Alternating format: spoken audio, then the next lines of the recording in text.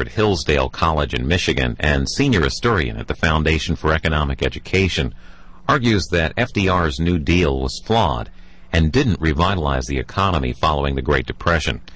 Mr. Folsom also is critical of FDR's other political plans and his personal life and legacy. This event, hosted by the Heritage Foundation here in Washington, lasts about an hour. Thank you to the Heritage Foundation, and I'm glad to have my wife Anita, also at Hillsdale College, here with me. And thank you, audience. And it's hard to have a stoic calm about Franklin Roosevelt because he's such a fascinating figure. It was fun to write a book in which Franklin Roosevelt is the major figure in the book. He is exciting to write on. He is a central figure in American history, and it is very questionable whether he warrants a place as a great president in American history. I see his life in many ways as a political tragedy. Here you had somebody who was living off the fame of his famous cousin, Theodore Roosevelt. It helped get him elected to the state legislature in New York and an appointment as Assistant Secretary of Navy, just as Theodore Roosevelt had held decades earlier. Minor positions. He's 40 years old, has accomplished very little on his own. And then he gets polio, a career-ending disease for just about anybody who ever had it. But Roosevelt, one trait he had was persistence. And that persistence, plus the help of some friends he had, Lewis Howe and Missy LeHand in particular, those assistants who worked and chugged on his behalf and wrote letters. And Roosevelt was there in his wheelchair, was able to shake hands, was able to, with assistance, walk with guidance and help holding him up. Roosevelt was able to turn this lackluster career into an upset victory for governor of New York, the largest state in the Union, what puts him in contention for the presidential hunt in 1932, and then lo and behold, a Great Depression, and the Republican era is going to be shattered and ended. Roosevelt will assume the presidency. And here you have somebody charismatic, somebody who had a way with words, eloquent on the radio, starts out saying the only thing we have to fear is fear itself, trying to instill confidence in the American people. All of this, a dramatic story, overcoming adversity, into the presidency at a grand time in our history. And yet I submit that his career is that of a political tragedy. He had a failed presidency in the sense that he never got us out of the Great Depression. In his first two terms, he had a situation which was so bad that we had unemployment 6 years after he was president of over 20%. When you consider that before the Great Depression, the highest rate of unemployment that we had ever had in our history was 18%. To be in office for 6 years, to launch the New Deal, and then at the end of 6 years to have 20% unemployment. Sometimes it would range down to 17 or 18, but in that range, 17 to 21, is a failure that simply must be explained. What in the world went wrong? Let me just talk about this a little bit by quoting from Roosevelt's Secretary of Treasury, Henry Morgenthau. Morgenthau was put in the Treasury Department because he was such a good friend of Roosevelt's. Roosevelt wanted an ally in the Treasury Department. Someone who would help him implement programs, spend money. The two, Roosevelt and Morgenthau, they lived near each other in upstate New York.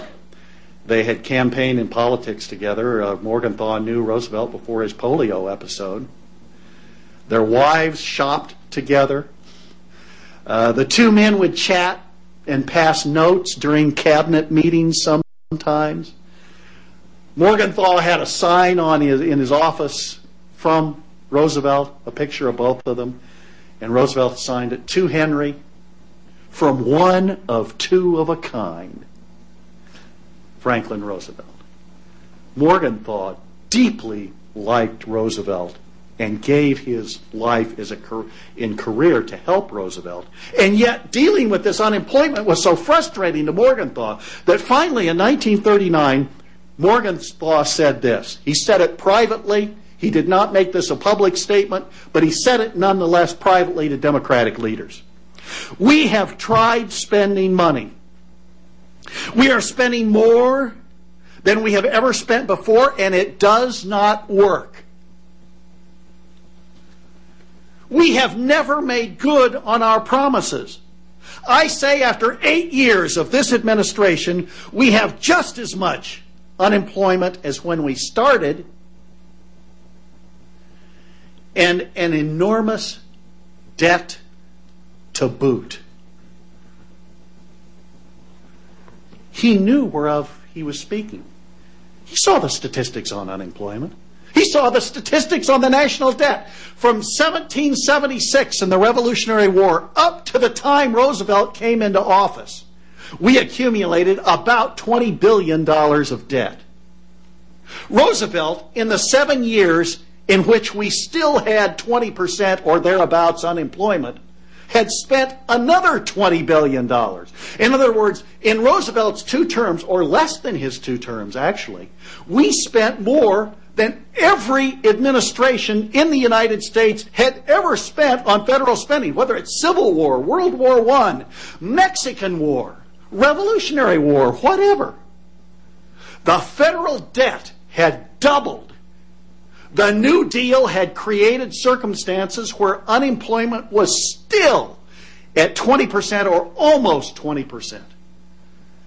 Morgenthau was expressing his frustration, and the question we must ask is, what went wrong? What went wrong? I think as we analyze the New Deal programs, and I study many of them in depth in my book, we can look at them and say a centrally directed economy simply does not work well at all. A centrally directed economy ultimately results in programs that fail, programs that have terrible unintended consequences, programs that do not accomplish what market forces accomplish. In the case of Roosevelt, he was so sure it would go well because he had brain trusters working with him. He had experts. Let me give you a couple examples. Programs designed by experts, heavily influenced by experts. You start out with a farming crisis. Roosevelt's program, the AAA, the Agricultural Adjustment Act. The problem? Well, the farmers are getting low prices because there's a lot of overproduction. Now, part of the reason we have overproduction is because under President Hoover, we passed the highest tariff in U.S. history. Other nations, when we refuse to buy their imports, they refuse to buy our imports. Thus, the agricultural market, which for example, in wheat is about 25% of the total crop, you lose your export market, you have a surplus, and you have declining prices. Well, now, it might occur to someone that getting rid of the tariff would help because then other countries would be more likely to buy your goods because you're buying more of their goods. And to Roosevelt's credit, he did talk in the campaign and eventually moved toward freer trade. To his credit, that he did do, but it was a slow process. Right off, it was the AAA, and the idea here's the solution. And the brain trusters helped him with this. We will pay farmers not to produce. And if we pay farmers not to produce on part of their land, then some of the land will be taken out of circulation. We won't have crops that would have been produced on that land that go to market. And then the remaining crop will have a higher price because there won't be as much of it. And therefore that will help solve the farming crisis. Well, first we get into the unintended consequences. We're going to pay farmers not to produce. It sounds funny, doesn't it? We have hungry people. We have over 20% unemployment, so we'll pay people not to produce. But in any case, we've started out, and we find that some farmers say, yeah, we'll take 25% of our land out of circulation. But we have to send people around to check on them, because although they say that they'll take it out of circulation, if we don't have somebody go over to make sure they actually did, then we will be paying them to plant more crops on their land. So we have to send checkers around. Well, lo and behold, the checkers are there measuring land on thousands and hundreds of thousands of farms throughout the country. And then we found out that a lot of diminishing of the land is not occurring because some of the checkers are being bribed. So then we have to send checkers on the checkers. So we have paying people not to produce, but to make sure they really don't produce, we send people to check and make sure they don't produce. In my first academic job, I had as chairman of the tenure committee a man who went to a conference. I had a chance to go to a conference with him, and I thought, hey, this is great. I'll have a chance to ingratiate myself with an important person within the history department. And we were asking each other what we did, and I explained some of my background, and he was talking about his background, and he said that he had once worked for the AAA as a checker. And I was just so naive, I blurted out, "Did you get any bribes?" He took the comment completely in stride and said, "No, the best offer I had was a pair of tires, or set of tires it was." And then he complained because other people got better bribes than he did. Nonetheless, this is part of what we sometimes call the unintended consequences. We pay farmers not to produce. Now I have to make sure they're not producing. Finally, we get airplanes going over to do visual photography of the land. And lo and behold, we have a Department of Agriculture that has an absolutely astronomical budget. H.V. Kaltenborn, who was a political commentator at the time, walked in on the Department of Agriculture and gave a comment on what he saw there. He said, "The amount of regulatory machinery essential to administer the AAA was a fearsome thing to behold for anyone who believed the American farmer as a master of his own domain. Thousands of inspectors had to be sent into the fields. Thousands of accountants had to keep track of what each inspector reported about, what each farmer was growing, and what benefits every grower or non-grower was entitled to receive. As soon as the AAA helped one group of farmers, other groups were affected and called for similar benefits and protective regulations. If one particular crop was controlled, the farmer would plant excessively in other crops. If acreage was controlled, he would use only the best acres. That produced a new surplus, which also had to be controlled. Farmers were paid millions of dollars not to produce crops, while President Roosevelt was telling us about 1/3 of our people who were ill-fed. For every problem that was solved, 2 or 3 new problems were created. One of the biggest tragedies was we then came in and had some bad climate and had a drought in the Midwest. And so we had the situation of paying farmers not to produce. Then we had underproduction of those crops, and we had to import what we were paying farmers not to produce. For example, in 1935, we imported 35 million bushels of corn while paying corn farmers not to produce. We imported 13 million bushels of wheat. We also imported butter, ham, beef, and even cotton. All the while, we were paying people who produce those crops not to produce. Mercifully, the Supreme Court declared the AAA unconstitutional. Now, another version of it was going to be set up later, but nonetheless, it indicates a program set up, experts, we're going to make it work. It doesn't work. It doesn't resolve unemployment. It doesn't help with productivity. And we see other programs, one after another, like it, because what we discover as we go through the New Deal programs, centrally directed economies do not work well. The United States was no exceptions during the 1930s. How many have heard of the National Recovery Act? That's the old NRA, not the new NRA with the guns, the old one. It was a big program in the 1930s.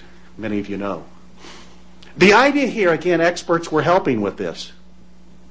Professor at Columbia University, Rexford Tugwell, among others. The NRA is going to have industrialists get together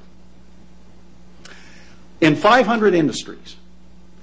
And the problem here, again, is low prices. What do you do about low prices? You have the industrialists in the industries get together and decide what prices should be charged.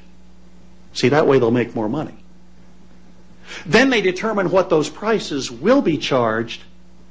Those prices then become legally binding. It's an episode of price fixing here. And those who fail to charge those prices or try to give discounts to customers will be subject to be thrown in jail. Let me give you one example. In the car industry, in the auto industry, General Motors, Chrysler, and others gladly signed the NRA code and increased the products of the prices of the cars they were selling, whether it's Chevrolet, Cadillac. Henry Ford refused to sign it. I'm not going to sign it, he said. He said, his comment was, I don't think America's ready to be like Russia just yet. He refused to sign. They couldn't very well throw Henry Ford in jail. But what they did do was refuse to buy any cars that were produced by Ford Motor Company for any New Deal project, even if he had the lowest bid. For example, Ford bid on a truck contract with the AAA, the Civilian Conservation Corps, and his bid was $169,000 lower than that of any other bidder. And of course, that's millions of dollars in today's purchasing power. And the CCC refused to accept Ford's bid because he had not signed the NRA code, which said that he would keep prices way up there. Ford's argument was, in order to live up to it, we'd have to live down to it. He refused to sign. He lost the $169,000. And President Roosevelt said, we've got to eliminate the purchase of Ford's cars for the government because Ford has not gone along with the general NRA agreement. Now, other people who were less conspicuous did get jail terms. I'm speak here in particular of 49-year-old Jacob Maged, who was a tailor in New York City. He did not live on the main Fifth Avenue drag of Manhattan. He was off the beaten path, and his argument was, I can't afford to have my tailor shop at the heart of town, but I can't afford to have it off a little bit, and what I do is the money I save because I can't afford the more expensive location, I give my customers a discount, and then with that discount, they will be more likely to come to visit me, and I can make money that way. Well, the NRA Tailor's Code said you had to charge 40 cents to press a pair of pants. That would be about $4 to $5 today. 40 cents to press a pair of pants. Jacob Maged said, if I follow that, I will be charging 40.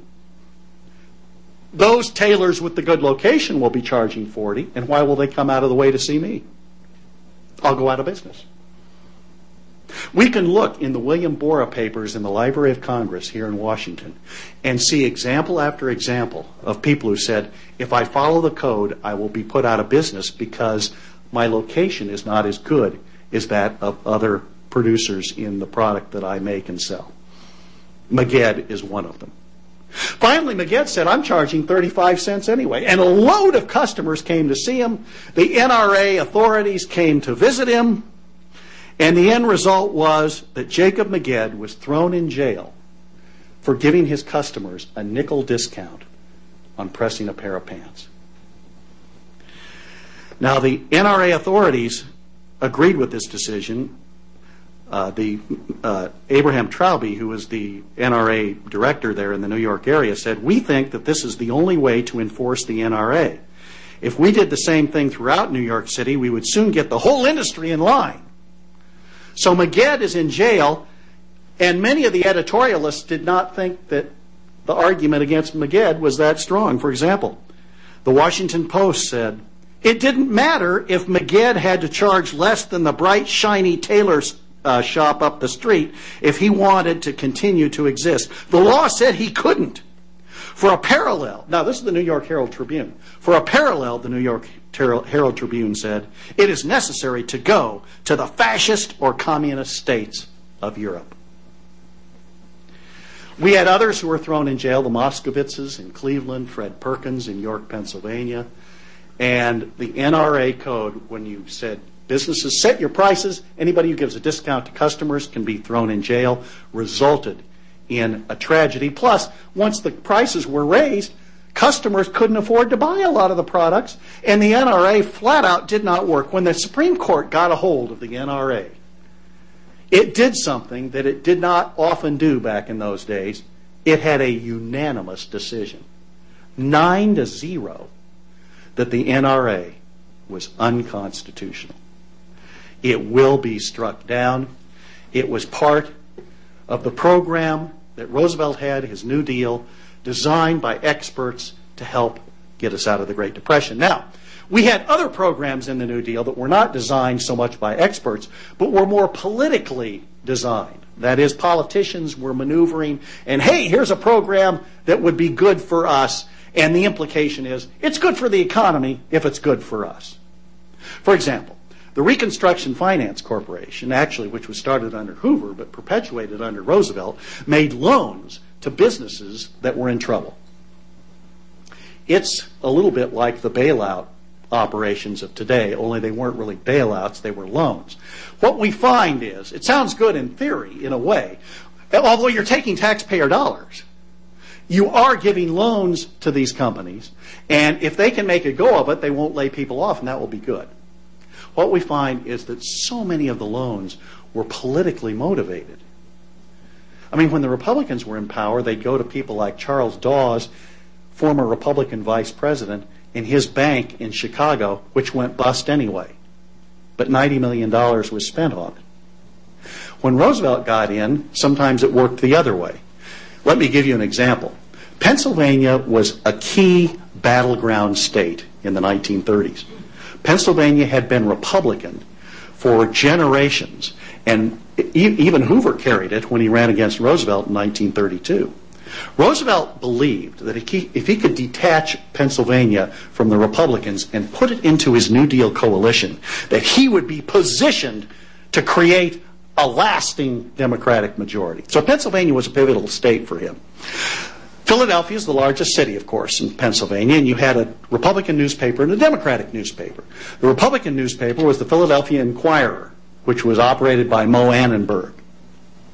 The Philadelphia Record was the Democratic newspaper, and it was run by J. David Stern. Annenberg at the Inquirer was so much better than Stern that the Philadelphia Record under Stern was about ready to go bankrupt. And the Inquirer was flourishing. Roosevelt was extremely upset over this, and the upshot was a $1 million loan to David Stern to keep the Philadelphia Record running. Now, I know some of you might be thinking, well, geez, there's $1 million of taxpayer money going for purely partisan purposes, and you're right. But to Roosevelt's credit, he had a way to get the $1 million. He had encouraged Henry Morgenthau to launch an IRS attack on Moe Annenberg, which produced $7 million in back taxes and threw Moe Annenberg in jail so that the Philadelphia Record could prevail over the Philadelphia Inquirer, and Roosevelt carries Pennsylvania in 1936 and 1940. The danger, and one of the reasons that centrally directed power is dangerous and ineffective, is that once you have that central direction and once we give more power, contrary to what the founders wanted us to do, once we give more power to central authorities or to an executive, the misuse of that power almost inevitably follows. Franklin Roosevelt increased the power and authority of the IRS. Hamilton Fish, for example, was investigated. He's a congressman from Roosevelt's home district at Hyde Park. And he was a Republican and he kept winning and denouncing Roosevelt. What an embarrassment. Roosevelt said, I can vote against him every time, but a majority of the people around me keep putting him in. IRS investigation for Hamilton Fish. IRS investigation for Mo Annenberg. IRS investigation for former Secretary of Treasury Andrew Mellon, even though the people at the IRS said there's not a chance, 1 in a million, that he mishandled his taxes. He's an accounting genius and honest. And Roosevelt insisted he be investigated anyway in Morgenthau. And there was no irregularities that were turned up. There were some minor accounting disagreements, but no IRS fraud. And money was wasted investigating Mellon. But in his case, he did not go to jail. In Annenberg's case, he was not as smooth with his finances as Mellon was. And Annenberg did go to jail and paid $7 million in back taxes. This is the danger with a centrally directed economy. We have, under the New Deal, actually starting in 1932 under Hoover and continuing under Roosevelt, the first federal welfare program in American history. He might be interested in the idea was, well, we have $300 million, which was a lot back then, and we know that there's a lot of unemployment out there, and there are a lot of people hungry, so the states may request money from this pot. Now, be judicious about it, because we don't have that much, but we will try to get states money to help them with their relief cases. We called welfare mainly relief back in the 1930s. One state had a governor who was so persistent that he got more money than over half the states in the Union put together. He got more money than New York, California, and Texas put together. That was the governor of Illinois.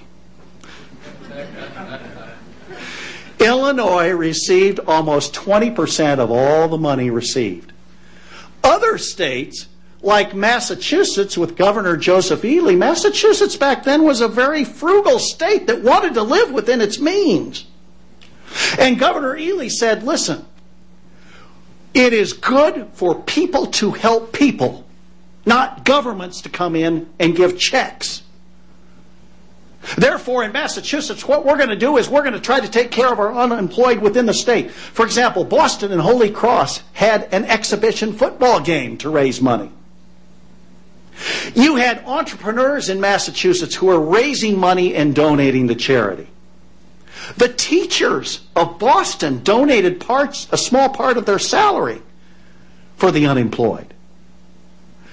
Governor Ely himself took a salary cut to help.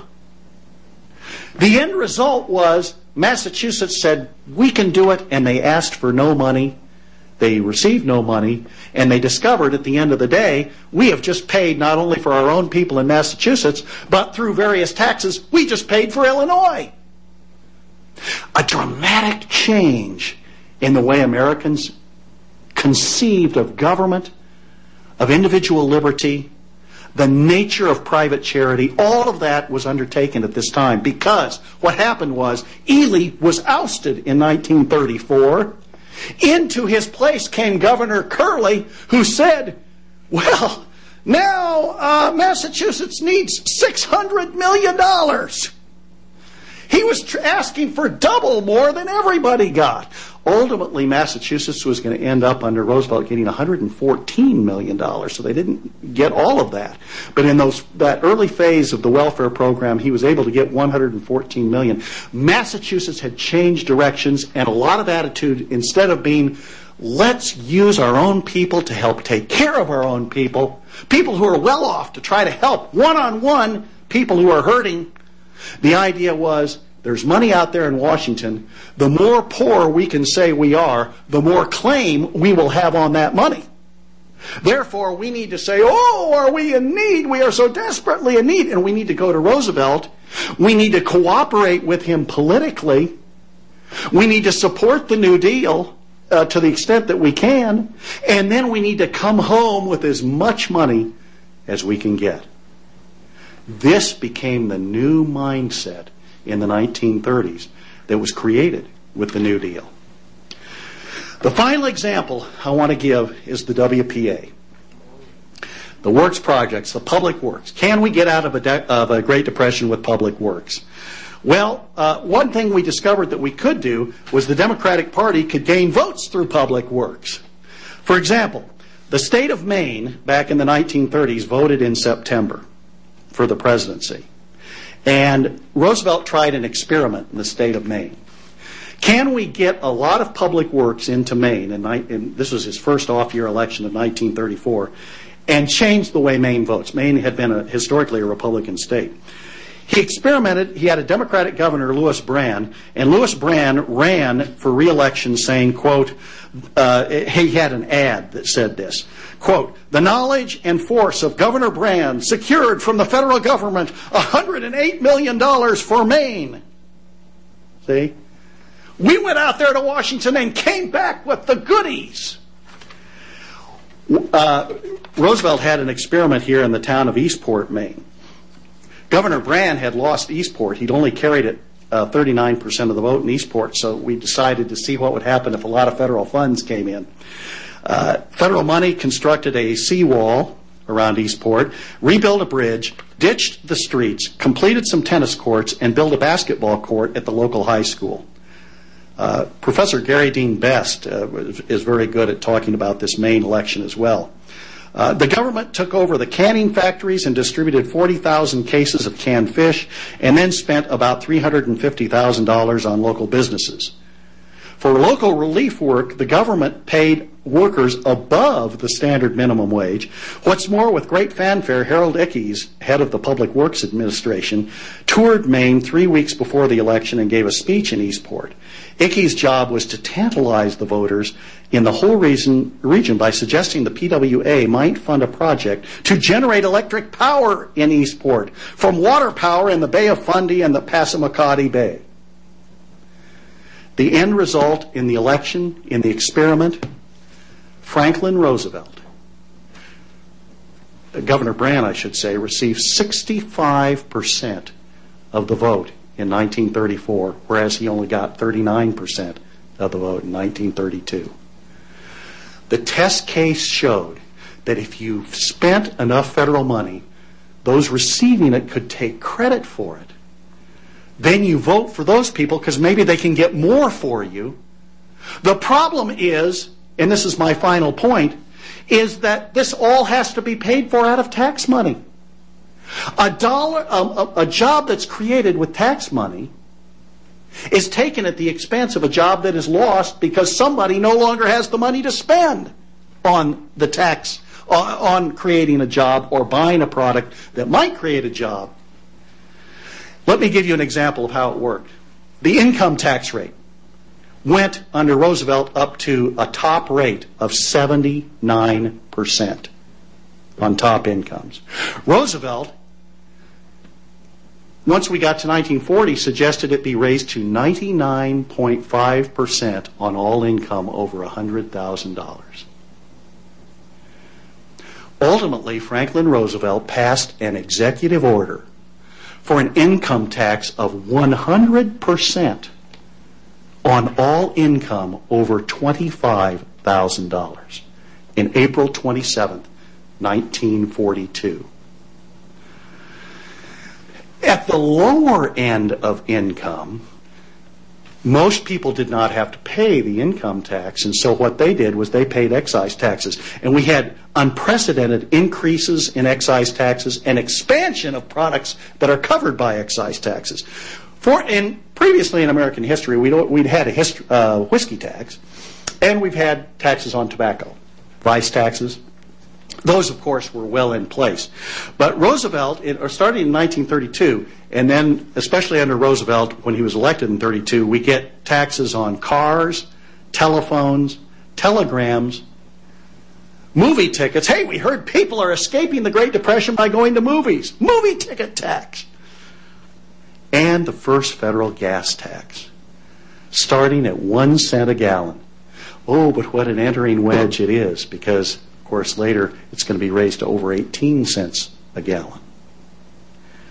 All of these excise taxes are going to hit middle and lower income earners especially hard. And so when you hear about New Deal programs like paying farmers not to produce or the NRA or road building, the WPA built some roads. Some of them were good. Some were good roads. Some buildings, school buildings and hospitals they erected were good. Others were boondoggles, and the word boondoggle became a popular word in the 1930s. But some of the building projects were good. But what you have to think of, even when you think of a good building project, you need to think money is being taken from lower middle class Americans who drive to work and are paying a gas tax. If they smoke or drink, they're paying a tax. If they go to a movie, they're paying a tax. If they make calls on the telephone, they're paying tax. If they send telegrams, they're paying tax. Bits and little chunks are being taken out of average Americans in order to put together to build a road in the state of Maine so that Governor Brand can take credit for it and win re-election. That is the politics of the New Deal. And one of the reasons Roosevelt was so successful and popular with many Americans is they say, hey, I got my road built. You did. But what we don't say in the New Deal is at the expense of all of those people at their excise taxes, with those high excise taxes, and with the high income taxes, which had the effect of discouraging entrepreneurs from starting new industries, thus contributing to the perpetuation of the Great Depression, which helps explain why we have, 6 years after President Roosevelt in effect, unemployment rates around the 17 to 21% level. The New Deal programs, unfortunately, they did not work. Centrally directed programs do not work well. We can learn that by studying the 1930s, by studying the New Deal, and by studying the tragedy of the presidency, a failed presidency, of Franklin Roosevelt. Thank you.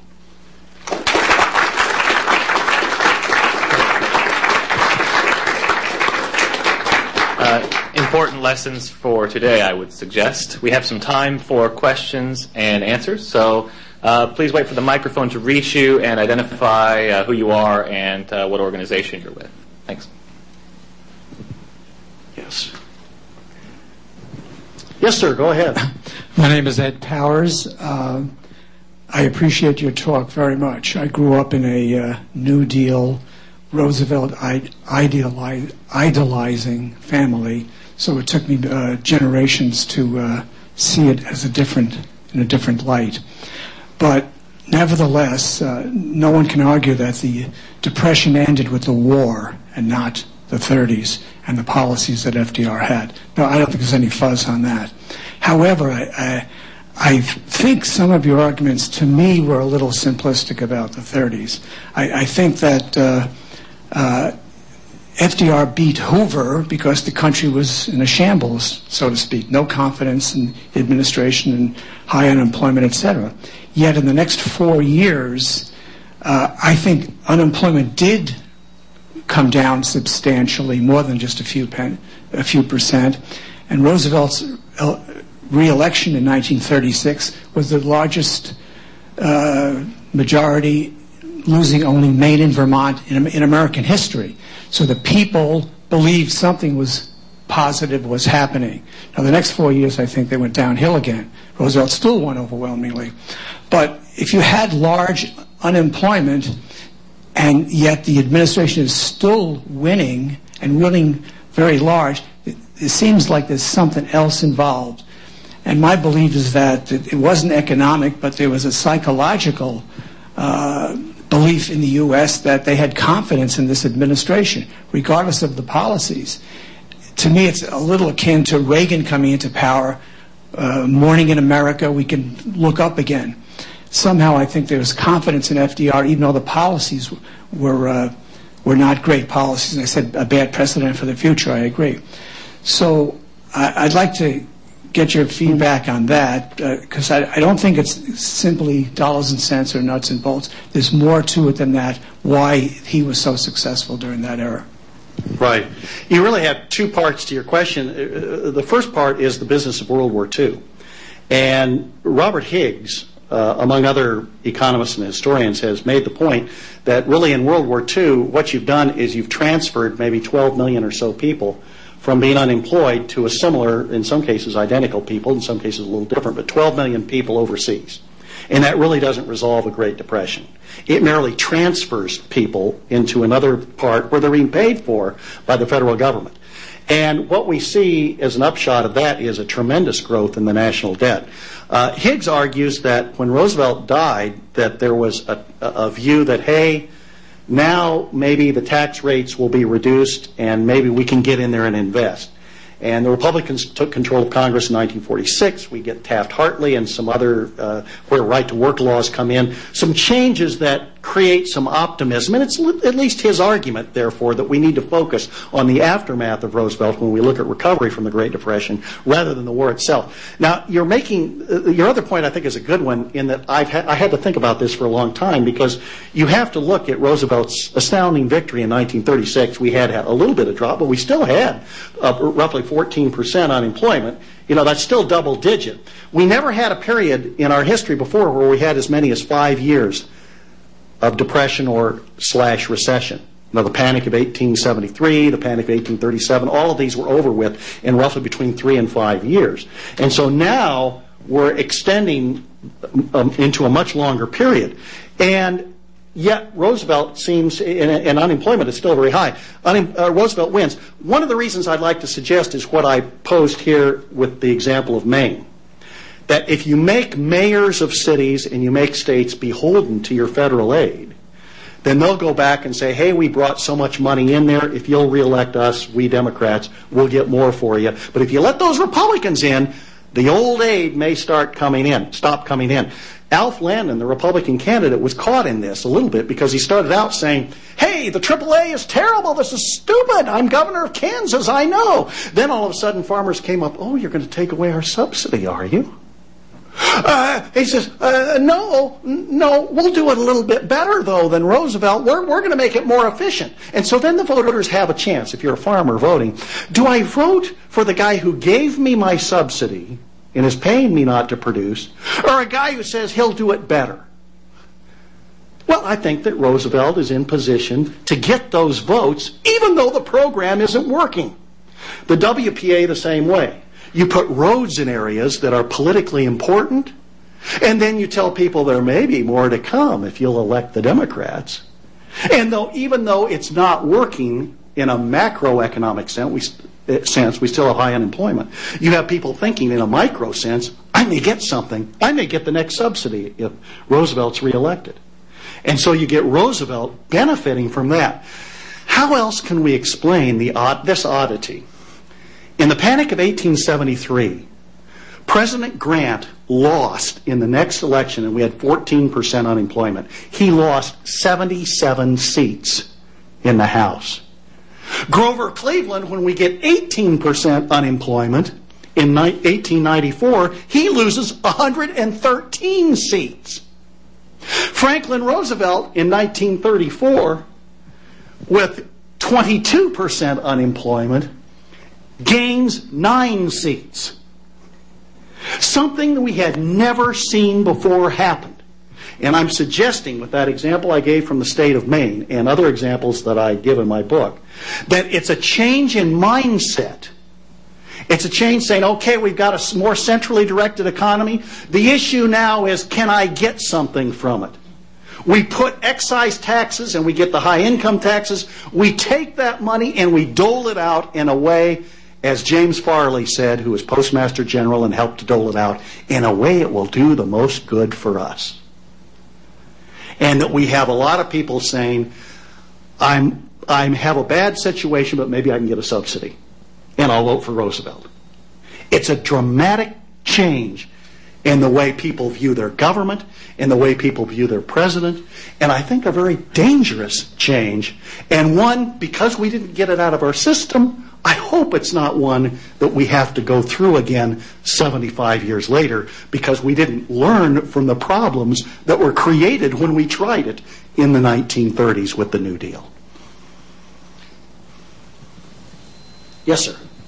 I'm Raymond Schmidt, retired. And 25 to 30 years ago, we hired a piano teacher for my son, which meant we had to hire a piano tuner. The piano tuner came all the way down to Maryland from Pennsylvania, special drive, to get cash for his piano tuning. That is, there's a large amount of money that changed hands that was not taxable. Similarly, butter and eggs were exchanged for labor on the farm and so on. I just wonder how much of that went on during the 30s. Very good. This is something that's a little bit hard to identify and to quantify, but impressionistically, or as we might say anecdotally, there is a lot of evidence of goods being changed because you escape taxes when you do that.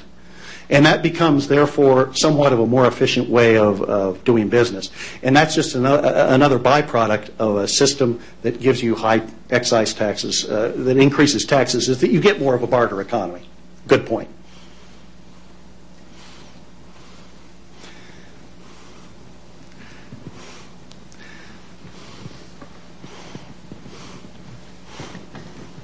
Matt Spalding here at Heritage.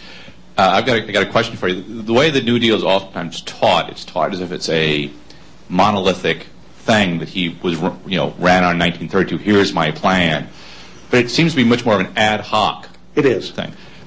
That raises a question then, since in 32, I believe he ran on a very different way of looking at things. What gave rise to these plans? And if they really were ad hoc in terms of the actual pieces, it would suggest there was some sort of larger mindset about changing how government worked, how the economies worked, things like that. How do you account for those kinds of changes that gave rise to this in the first place? And I ask that because looking at the parallel today, there isn't a New Deal that has been presented, but the situation seems to suggest that someone coming in with a certain mindset might be attracted to such kinds of policies. So I think the parallel and understanding how you might explain that would be a good thing to know. Matt, what you say is exactly right, that Roosevelt did not come in with the intentions to have huge amounts of federal spending. In fact, he promised to balance the budget and cut federal spending by 25%. It was in the Democratic platform, and he said, I'm going to only appoint people who agree with this. He wanted to cut the costs of the government, and he attacked Hoover for having too many programs. He argued for lower tax rates. He also, even more, argued for removing or reducing the Smoot-Hawley tariff. So those were programs. That's a program that might have worked, and I have a chapter on that in my book. What should Roosevelt have done? And if he had followed through on his campaign promises, I think that we might have been able to get through this in the typical 4 or 5 year period that we've had for economic crises. But then you have the question, well, why did he start this? And it is kind of ad hoc. Roosevelt often said, we don't know what we're going to be doing 6 weeks from now. It was kind of a haphazard deal. Brain trusters would come up with an idea and he might implement it or he might not. You would have political constituencies who would come in with an idea, like the silver miners. They said, hey, we're depressed. We're only getting 40 cents an ounce for our silver, and that isn't very much. And so we passed the Silver Purchase Act, which guarantees 64.5 cents an ounce for silver. Well, yeah, now all of a sudden we're digging up twice as much silver as we ever dug before to send it to Washington at a subsidized price. We spent $300,000 a day every day for 14 years on this.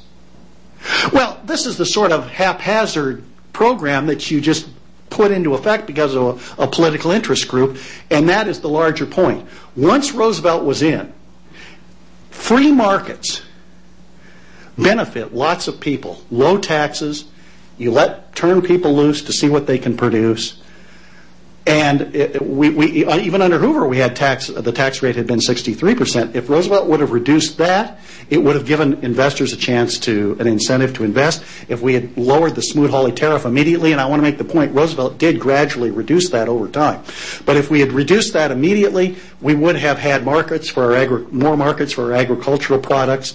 And if he had reduced federal spending, the budget deficit would not have impinged on our economy and caused us to have to pay interest rates on the national debt. So we didn't do that, but you get advocacy groups in effect. See, look at those silver miners, for example. They dominate the economies of 7 states. Roosevelt carried those 7 states when he ran for re-election. You give them their 64.5 cents an ounce instead of 40 cents an ounce, you get 7 silver states. You pass a AAA and you pay people not to produce, those people who are being paid not to produce become part of your voting bloc. You get an NRA that tells industries that they can charge whatever they want or whatever they agree on for cars or suits or shoes or whatever. We find they jack their prices up and they're grateful and they support the New Deal. It's damaging for the economy. But at a micro level, for individual interest groups, it can sometimes be very good. And Roosevelt succumbed, as many politicians do, to the temptation of giving in to the interest groups who promise you votes for a program, rather than turning the economy loose on what seems like a myopic hope that free market people will invent things. Well, we tried this in the 1920s. When we reduced taxes substantially, and we found, my gosh, they invented things like sliced bread. You know, we had radios come in. We invented the zipper in the 1920s. The man who invented the zipper, and he finally put it into effect after the tax rates dropped, he was told when he went to the patent office, I don't know if we can patent this because can't imagine a use for it. But in the 1920s, we get it marketed, first on galoshes. And then, lo and behold, we find zippers might be used on clothes, too. We invented Scotch tape in the 1920s. Air conditioning received a boost of popularity in the 1920s, thus creating opportunities in the South. None of that was planned. And a bunch of it, nobody could figure out what the product was ever going to be used for. I mentioned the zipper. And yet entrepreneurs coming loose with products created incredible economic development and expansion. And under President Coolidge, we only had 3.3% average unemployment in his administration. 3 years earlier, after World War I, we had high unemployment of 12%. We cut taxes, we reduced federal spending, and lo and behold, these entrepreneurs came out of the woodwork, and we're all of a sudden down to 3% unemployment. Because in markets, entrepreneurs will come loose and unexpectedly produce things that you can't imagine they would produce, whether it's video games or microwave ovens or computers or whatever that we've seen in the last couple generations, and those products will become part of American life and create unemployment. It's easier for the politician to say, well, I don't know if that's going to happen or not. Let's just have a targeted subsidy to an interest group. Roosevelt yielded to that temptation, and therefore his presidency went in a different direction than Reagan's presidency went, because when Reagan got in with high inflation and unemployment, he cut the income tax, and all of a sudden Silicon Valley in California, other places in the United States began to get productive, and we had a set of products, Walkman radios, cell phones, all of this coming out of the 1980s that we are still benefiting from today. This will be the last question. Last question. This one's a long shot. Andrew Martin, by the way. I'm just a curious American, no affiliation. Did anything good in the long term come from the New Deal? Come from Roosevelt's presidency? Well, he did reduce the tariff. I think sometimes the reforms in the Securities and Exchange Commission had some benefits. And so I do think we had a few things here and there, but I would say, aside from a few minor examples, most of the changes that were done under a centrally directed economy were failures. And those changes had an impact on American society because the New Deal coalition that built around Roosevelt, a lot of them said, hey, we like our subsidy. We want it continued. And it perpetuated a myth in American history for the next 75 years that, hey, if you're in trouble, let's start a WPA. Let's get something centrally directed going, and then that will help us. That myth is one we are still living with today. If we look more carefully at the New Deal, I think we will come up with another model for looking at this problem, and that is that free markets do better for an economy than central direction does. Well, Thank you, Joe.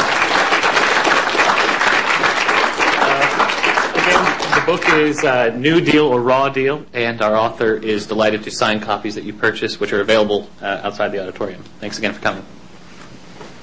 Thank you, Joe.